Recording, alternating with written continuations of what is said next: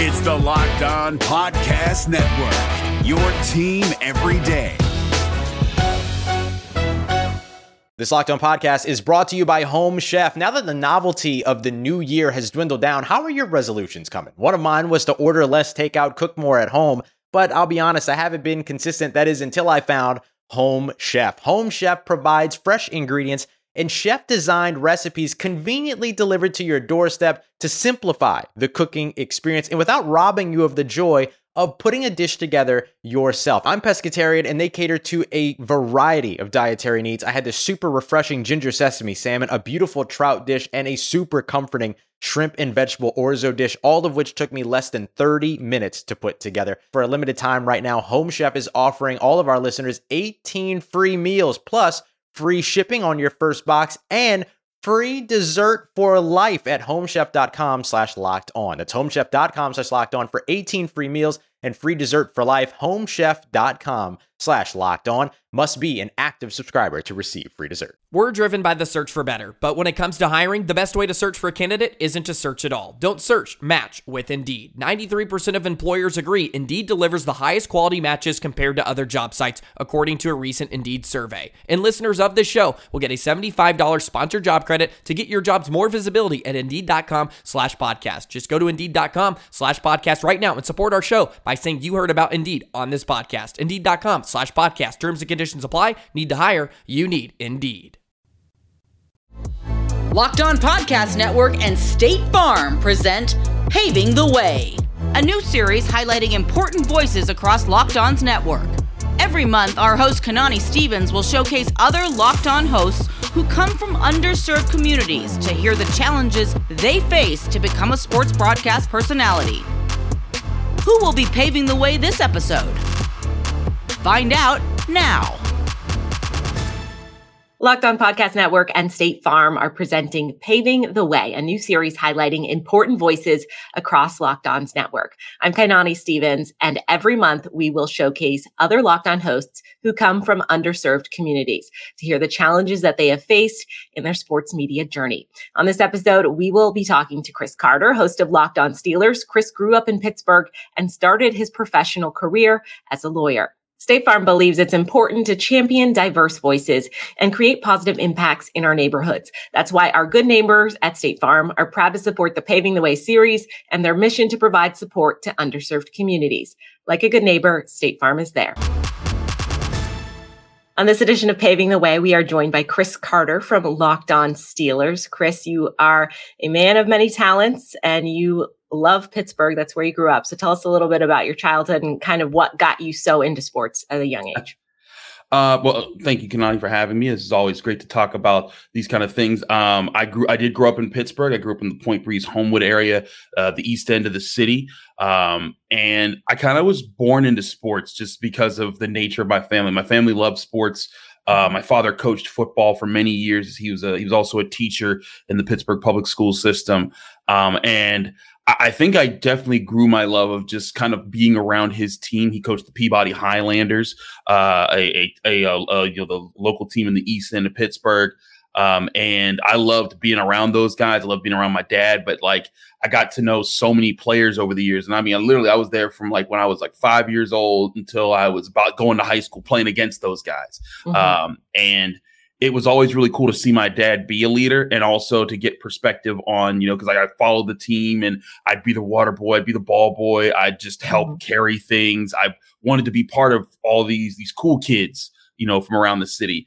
And it definitely had an influence on just how I saw sports because, eventually, when I started to get older, I would read the newspapers that covered the games that these guys played. And I would be like, wow, that wasn't fair. Like this thing that was said here and there. And that sort of started to shape my mind. Then, of course, my whole family, diehard Steelers fans, because everyone's from Pittsburgh.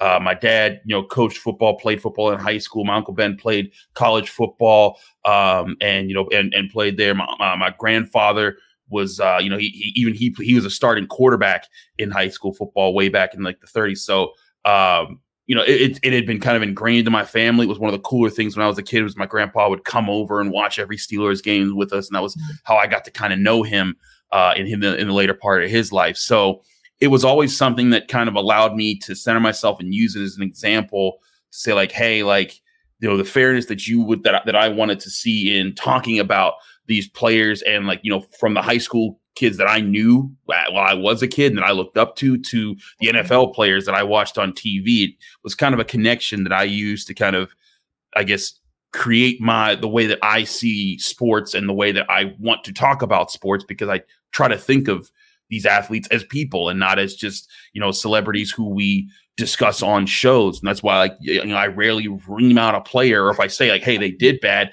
I always try to, you know, make sure there's a clear disconnect from player plays poorly to player is a bad person. And because that's what often happens in our sport, is that, oh, this guy's worthless. And I'm like, okay, a little much there. And like, I always thought about, you know, because there were times I saw that written about a high school player, and I'm like, gosh, like that kid's like 16 and we're really talking that bad about him. And so I don't know, it was just, that was definitely part of what played into my role. I love Pittsburgh. I went away for 4 years, came right back. But it was definitely part of my formative years of learning how to think about sports and shaping the way that I approach it. At that point, when you were younger, when you were looking at writers, you mentioned some that kind of went the way you wouldn't have gone with covering a story. Was there any that you really got, you know, would read every week, or someone that you followed that you felt like did a really good job? Or is that something that you didn't feel like was there and you wanted to kind of do that yourself? So as far as the local high school scene, I couldn't remember enough of the, like, who wrote the high school stories, but the first time I felt, you know, a lot of Black people, we will relate to Stuart Scott because of the excitement that he brought to Sports Center and the highlights. But the first like Black voice that comes to my mind when thinking of people in sports media was John Saunders. My father used to love this show, Sports Reporters, that appeared Sunday mornings, and it would be sports reporters from across the country sitting at a round table and just talking for 30 minutes about the big topics of the day.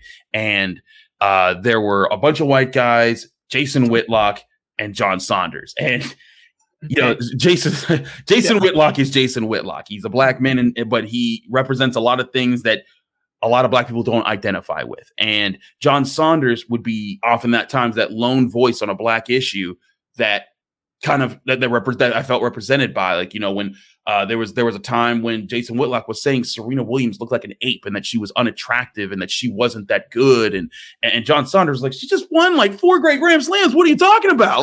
And he would bring reason to things, and he would, you know, bring perspective into conversations that no one else would on that show. And I always appreciated that, and like that was a bonding point for myself and my father, because he would talk about like, hey, like, you know, these are people that I respect in how they cover sports. And my father was, you know, was a music teacher and a football coach. He never studied journalism for a day in his life, but, you know, he consumed sports media, still does to this day. He gives me opinions whenever I, you know, am on TV or radio or podcasting, and or you're writing in a newspaper or something. So, you know, that was kind of, I think John Saunders was the first guy to be kind of like, hey, like if I ever did this business, I'd want to approach it like him in the way that he does on that show.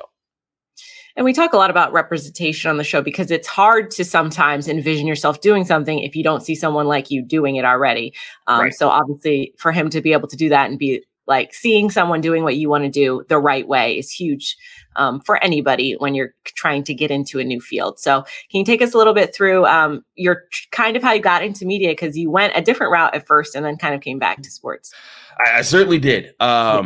So I went to Chain University, the first HBCU, for political science. My plan was to go to law school, and Chain University, they gave me a full academic ride, and they had a program where if I finished with a certain like GPA and a certain like, and if I finished like among the top of my class, I'd get a full ride to law school.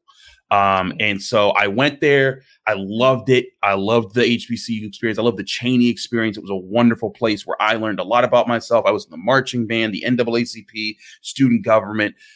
I love that place. And that's one of my, that is forever a home for me. And it helped me find comfort because when I was in Pittsburgh, and I loved Pittsburgh, but there was there was still a sense of like, like when I went to Alderdice, and I loved Alderdice, but Alderdice had a lot of racial problems. Like, there were just, there were neo-Nazis that I went to school with. There were kids who I knew didn't like me because of the way I looked. There were kids that, I was in the scholars classes and the AP classes, and they deny that slavery was that bad or things like that. And it was just like having to argue for my identity, having to fight for my place in a place, and being a light-skinned Black person, it was kind of like fighting for acceptance every day. When I went to Cheney, that was never an issue. I was just accepted and loved. And sure, there were bumps in the road, like there is everybody everywhere, but like that was the place where I was like, whoa, like I can be great at things. And I always knew I was good at things. I was captain on a football team. I was leader of a marching band, at Alderdice. I had summa cum laude honors and things like that. But there was like still a sense in me that like, I'm decent at things. But Cheney was where like, no, you can be great. And that set me into a part of my life where like, I was a leader. I was looked at, a lot of people saw a lot of the things that I did, and I was able to accomplish things. And so then when I went to, my number one goal was to get back into Pittsburgh by going to the University of Pittsburgh's, School of Law. I got accepted into it, and I did get the scholarship, but there was an issue because my senior year, I was student government president, and there was a new governor, Tom Corbett, and he slashed the scholarship programs that Cheney University had. And in doing so, we were basically in alarm because like this included the scholarship I was about to get, the scholarship that I had. And these were the two pillars that attracted, the better students from across the country to Cheney University. So we had to go into major activism mode. I worked with my connections in the NAACP. We organized a ton of student events. We had a walkout on campus. We went to Harrisburg several times. We had rallies at Harrisburg, and our efforts ultimately ended up fruitful. State Senator Vincent Hughes, who was probably our best ally, said if it wasn't for our organization and the people that we got out, that they would not have had the ammunition to protect our scholarships in the state legislature.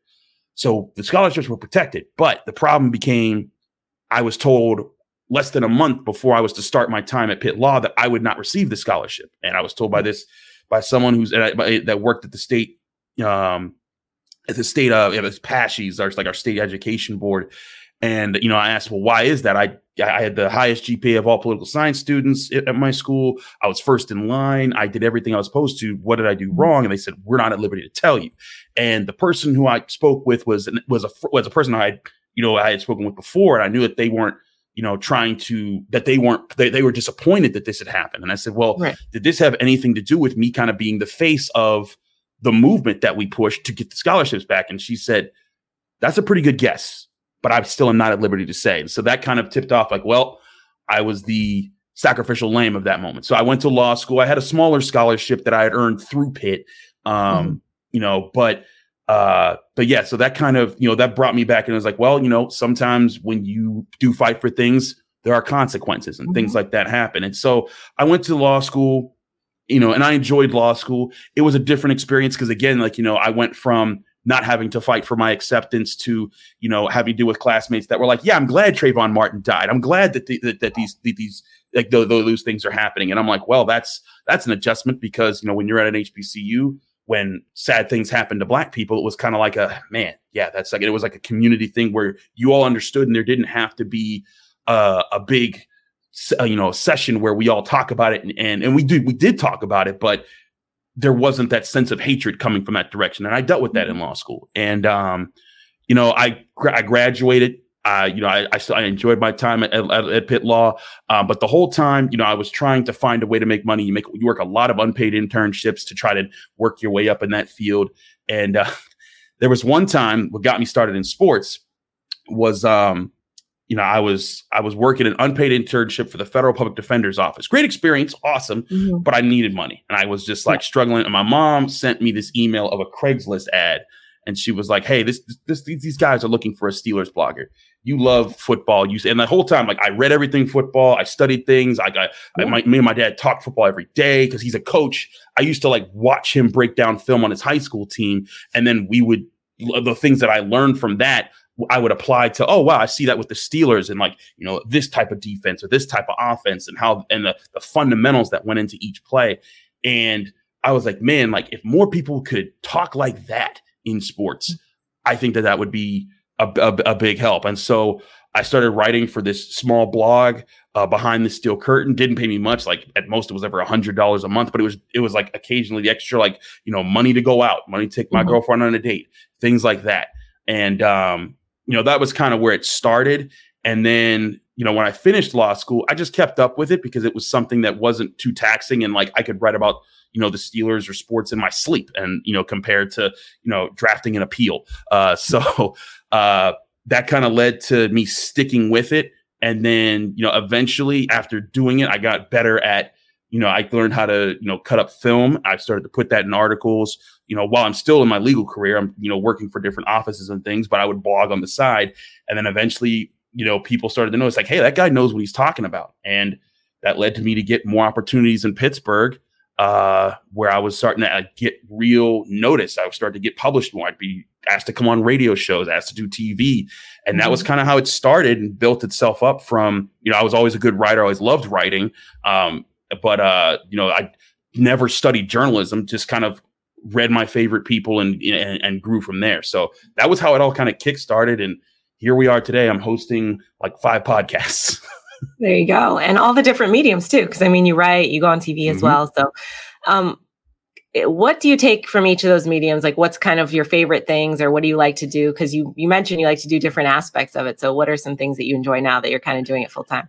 Man, it is tough because I love writing because one thing that's always been told me is that I'm very good at kind of getting my voice into my writing. Like, when people read my stuff and they know me, they're like, Chris, I can hear your voice when you talk. Like oftentimes, like when I'm reading in my head, I hear my own voice, but it's like when I read your stuff, I hear your voice. And I'm like, I don't know what does that. I don't know if there's a trick to that. That's just the passion that I have that I try to get it there. And so I love being able to, tell things about a story. Like right now I'm covering Pitt basketball and I got to write an amazing story about an assistant coach, Milan Brown, who suffered cardiac arrest last May. And it took every person around him realizing what was happening, knowing where the AEDs were, calling 911, doing CPR, and then getting him to the hospital so quickly to save his life. And now he's back coaching for Pitt basketball and they're having an amazing season. Being able to write that story and put it out there and then to hear from the people who, they told me their stories and their parts in that, that was truly special. So I love that part of writing when I can write something that people identify with. And then the people that weren't involved with, they're like, wow, that's an amazing story. I didn't know that. All right. This brought, this way of thinking to me. Because after that, one people's way was like, I need to know where AEDs are in my building. I need to know how to do CPR. And, with the Damar Hamlin issue, that was something that had just happened in a former Pitt player himself. Chris, you touched on this a little bit, but do you have any advice for those that are looking to get into sports media in the future? One thing I encourage a lot of young people, I talk to a lot of like Pitt students who are in media. And one thing I tell them all is do everything. Write articles, write analysis pieces, write think pieces, do podcasts, do radio, do TV, because you never know what's the main thing that plugs you in. And you're right.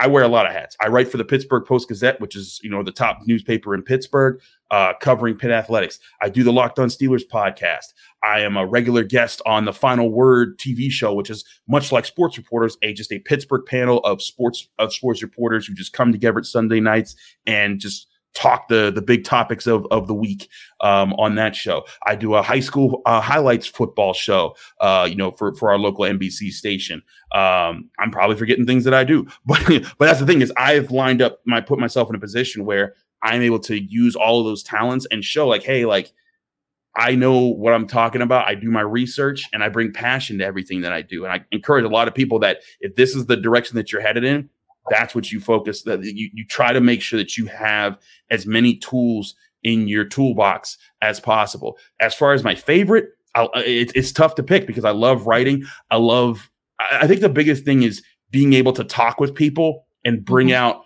good ideas, good stories, and good ways to make people think that the same way that I would frame sports to how I would tackle the world. Like, like I said, when I was younger, I try to have stories or have thought pieces that get that for people, that they can give that to people when they consume the content that I create, whether it's an article or a podcast or a TV show or a radio hit. That's what I try to do. So I'm not sure if there's a medium that I prefer. Like, I love being on TV. I guess if I was saying like, TV's fun because it's something that I connect to, and that I know that when I'm on TV, there are plenty of Black people around Pittsburgh that are like, hey man, you represent us. And that means the world to me whenever I interact with someone and they say that. And I'm like, man, like to hear that from somebody, it pictures me being the John Saunders for someone else. Not that I'm on John Saunders' level right now, but it pictures, if I can inspire anybody to say, hey, I can do that, that is a big mission accomplished for me. And to take it a step further, you're from Pittsburgh. It's different, like to you, you know it, you in and out. And I think that's what makes you probably more trustworthy to a lot of people, is because you've been there, you've seen it, you've been through everything with them. And to cover that from that perspective always, I think, gives it more of a genuine quality and makes it a bit more authentic. Thank you. Yeah, that's definitely part of it. And because that's the other thing, is that when people see me, they're like, oh yeah, I know that guy. Like they see me, at the gas station, or they see me at this community event where I'm working at. Cause I'm on the board of directors for multiple local nonprofits that I occasionally, one thing I try to do every year is, for the Community Empowerment Association and the Kingsley Association, two groups that I help with, I try to make sure that every year their kids get they can sign up whatever kids that they want, and they get to go to Steelers training camp, and they'll get like the VIP experience of being on the sidelines. They maybe get to interact with some players and get that opportunity just to be like, hey, like this is this environment. And these are some of these kids that are like, yeah, I never knew that this thing was out here. And like, I never thought I could be close to NFL players that I see on TV and stuff. And I want to bring those experiences to people. So yeah, it is really cool to do that. And also to represent, Black thoughts in Pittsburgh media, because, like Mike Tomlin is a beloved coach across the country. And if you listen to national platforms, there's always like, Mike Tomlin, that guy's the greatest coach. That ain't the situation in Pittsburgh. There's a lot of people who bash him day in, day out. He's terrible. He's bad. And it's like, well, has he ever had a losing season? Well, no, but he hasn't won more than one Super Bowl. And I'm like, well, how many coaches have? And so oftentimes I'll be that voice who sticks up for Mike Tomlin or sticks up for any player. When Juju Smith-Schuster was in Pittsburgh, because he would TikTok dance, people would say, oh, he's terrible. I'm like, he's actually pretty good. And they're like, oh, he'll never do anything with the Chiefs. And like, oh, well, there he is winning a Super Bowl. But trying to bring perspective that, Black people can say, hey, yes, thank you. Someone said what I was thinking here. And we don't feel completely shut out, because for years, I can tell you, like, there were a lot of people that were like, man, I can't take some of the sports media in this town. Because some of it would be so negative, and there would be a lot of rhetoric that would come off anti-Black, and it would be like, man, like that's not cool. Like there's not much consideration from this side of the argument. So yeah, so it does mean a lot being a person from here who grew up in it. Like as a kid, I remember Cordell Stewart, a Black quarterback for the Pittsburgh Steelers. He had beer dumped on him because he played poorly in games, and there were vicious rumors made up about him and his lifestyle and things that he went through, and he was bashed all the time. And whenever the Steelers lost big games and he was the starter, it was his fault and not Bill Cowher's. And then all of a sudden, growing up, I was like, man, I guess that the quarterback is the guy that everyone's going to bash if a team's losing. Then all of a sudden, when it was Ben Roethlisberger being the quarterback and Mike Tomlin being the head coach, it was the head coach's fault, even when the quarterback would throw 5 interceptions in a single game. And again, I grew up, Ben Roethlisberger became the high school quarterback. I became a quarterback when I was in high school at Alderdice, and I was like, man, that guy's great. And so like I always, as a kid, I was like, man, go ahead, Big Ben. But then I noticed how people talked about Ben when he made mistakes versus how they used to talk about Cordell. And Ben is a much better quarterback than Cordell was, but still, it was interesting to see where the blame shifted from when I was a kid, when it was Bill Cowher and Cordell Stewart, to when I was an adult, it was Ben Roethlisberger and Mike Tomlin. And so that is one thing that I try to bring in my coverage is saying like, hey, bringing this perspective over here that there's been a lot of Black people in Pittsburgh who have said this and thought this, but they never had a platform. And now when I speak, they're like, thank you. Somebody said it. Chris, we talked about representation, but obviously once you get there, I'm sure we've both been in positions like this where you feel like you're kind of the minority voice and you kind of have to stand up for maybe points of view that aren't being represented. currently in sports media. That's a tough thing to do for a lot of people, especially if you haven't been put in that position before. So can you kind of talk to your experience about that and, what that's been like for you?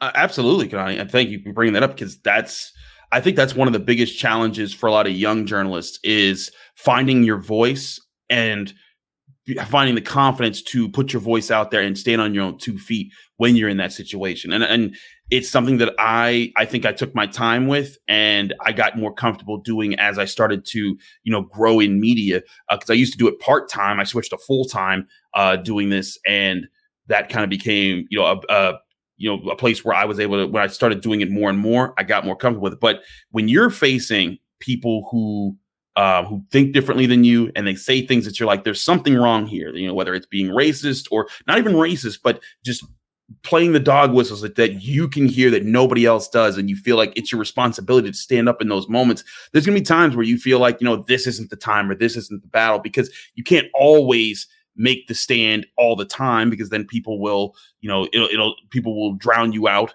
with them, and then you'll spend your entire time correcting everybody. And I think that there's time for it to be pointed about it. But I think you should make a point when you're on that platform, when someone says something controversial, or not even controversial, something that they think is just accepted, and you have to challenge it. And like, for example, there was a game years ago where I was on TV talking about the Steelers tied the Browns, and Ben Roethlisberger had 5 turnovers in the game. And when we were talking afterward over why didn't the Steelers win, well, there was all heaps of blame, placed on Mike Tomlin, on James Conner. It was James Conner's first start as an NFL player. He had 2 touchdowns, 120 yards. He fumbled 1 time earlier in the game. And it was like all this work that I was seeing. I'm like, why are we avoiding talking about the elephant in the room of the highest paid player on the team committed the most turnovers and was abysmal in this game? Why are we avoiding? So I said, and so I brought that up in the show. And then the person who I was on the show with came back at me and said, you just hate Ben Roethlisberger. And there were people who after that show were like, yeah, Chris hates him because he's white. And I'm like, whoa. I do not. I'm trying to talk objectively about this game here. And we weren't talking objectively about this game.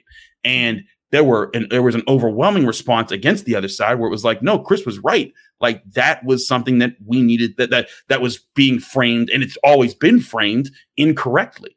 And that goes to, from talking about Mike Tomlin to talking about coaching hires in the NFL to talking about Colin Kaepernick, because I was covering sports when that was going down, and, to see the vitriol that would come out. I used to, I do NFL draft coverage. I would write articles about, just weighing, which quarterbacks should be looked at. And when I wrote an article that said Lamar Jackson, the Steelers should make an effort to go get him, there were people saying like, oh, well, he's too dumb to read a book, let alone a defense. And I'm like, what are we doing here? And having the courage to stand up in those moments. And even when it's not just a random online person that you're interacting with, but like, a person who has a major TV show or a radio show or a major columnist, it takes guts. But when you do it, I guarantee you that you do it the right way. You stay based in fact, you don't have to reach all the way out and create other speculations. You don't have to do what they do and spin the truth. But if you stick with the truth and base your arguments from that, you will come off feeling stronger and looking stronger and being stronger in your career. And those voices, I'm telling you, frame these conversations. Kanani, I'm sure you've seen them. How, when people talk things on national shows, we all, sometimes it can all blur into one big Stephen A. Smith is yelling at this guy today. But there are plenty of conversations that I think that people take with them, and they say, well, that's an accepted narrative that X player did this, and that's what this meant and the motivation behind it. And that's where some people wanted to paint Colin Kaepernick, but there was a big push from a lot of, especially Black sports reporters, who were saying this wasn't the case. For the years where Colin Kaepernick's been out of the league, there were people saying, oh, he was turning down really expensive jobs because he wanted to be a starter and he had to get paid X amount of money. And Howard Bryant, one of the people that I love to listen to and to read from, he was saying like, absolutely no, I'm in contact with his camp. There was no such offer, and he wouldn't have turned that down. Like, so yeah. I think that it's important to stand in those moments. And I want to let people, it's not easy. Like, there's times where you feel that pressure and you're like, all right, do I make my move now? Do I say this here? But it's something that I encourage other people. If you're young, if you're a person of color, you don't have to be black. If you're a person who just sees things, you can be a white young reporter. You say, hey, something is wrong here. Feel confident to stand in your moment, to use your platform, and that you are going to be able to address that situation the right way, and that you're standing up for something. And people will see that. People will recognize that. And I think that's something that's really important in today's media. I think it's important to point out too, it's not always the super extreme either, right? Like obviously people that comment on articles on the internet are the worst kinds of people. I think we can all agree on that sometimes with what they have to say, because they're not going to say that in real life, but it is helpful to bring that to light to people, because there is probably a huge swath in the middle that isn't really aware of it, or some of the biases that they have. Like, you know, if they are talking about blaming Tomlin a little bit more than they used to do with Bill Cowher, that's something to bring up, because you're like, hey, I never really thought of it that way. I was just, you know, everybody talks this way. So, you know, everybody talks this way. So I haven't really realized that I'm not putting the credit where the credit is due in certain situations. So for me, and I'm sure you've experienced this as well, a lot of it is just kind of pointing out some of these things that maybe people don't see because it's not affecting them every single day. Exactly. And I think that's the thing, is that when we start conversations, especially conversations that race is present, and then people say, well, this isn't about race. I'm like, well, actually it is. And the reason is because it's assumed that this situation is race neutral, but it's not, because you're talking about this group of people this way and that group of people a different way. And that is where I think that it's important to call it. Because like you said, it's not something like it's not the South where, you know, in the days when segregation was obvious and it was colored and white, that is not the base of racism anymore. Oftentimes the biggest racist issues that I think we have to tackle today is when it's assumed that something's race neutral, but it definitely isn't, because then when Black people speak up about it, it's like, well, wait, there's no color to white sign there. That's not a race issue. Like, yes, it is. This is systemic. This is something that's been set up. This is something that's been a narrative that's been painted for years. I mean, you know, Black quarterbacks not being smart enough, Black head coaches not being smart enough, those types of things. And I'm just talking about a sports atmosphere, let alone economic, social, and all the different and political issues, but specifically just sports. Those are things where, you know, things become accepted, like you said, and we all become to just think, oh yeah, that's the way people, think, and that's the way that it is.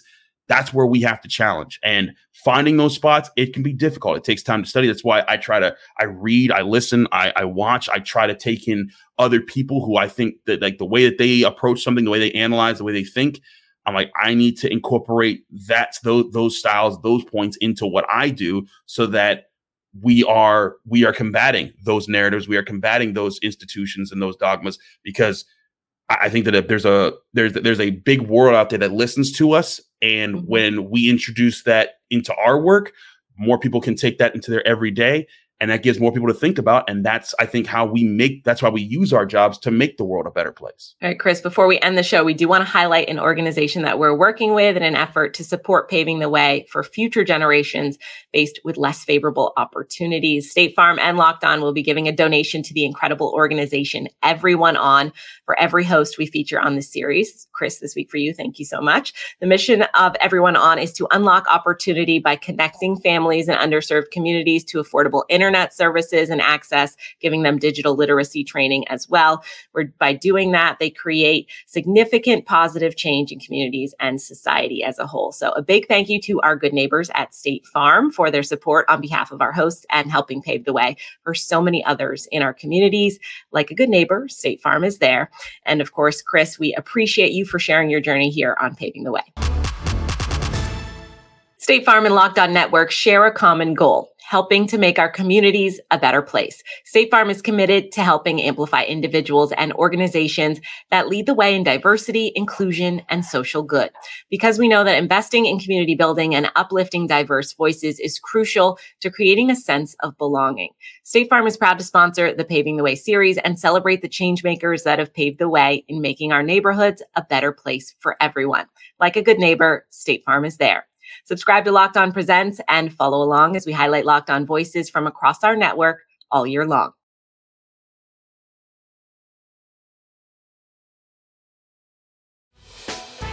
Hey, Prime members, you can listen to this Locked On podcast ad-free on Amazon Music. Download the Amazon Music app today.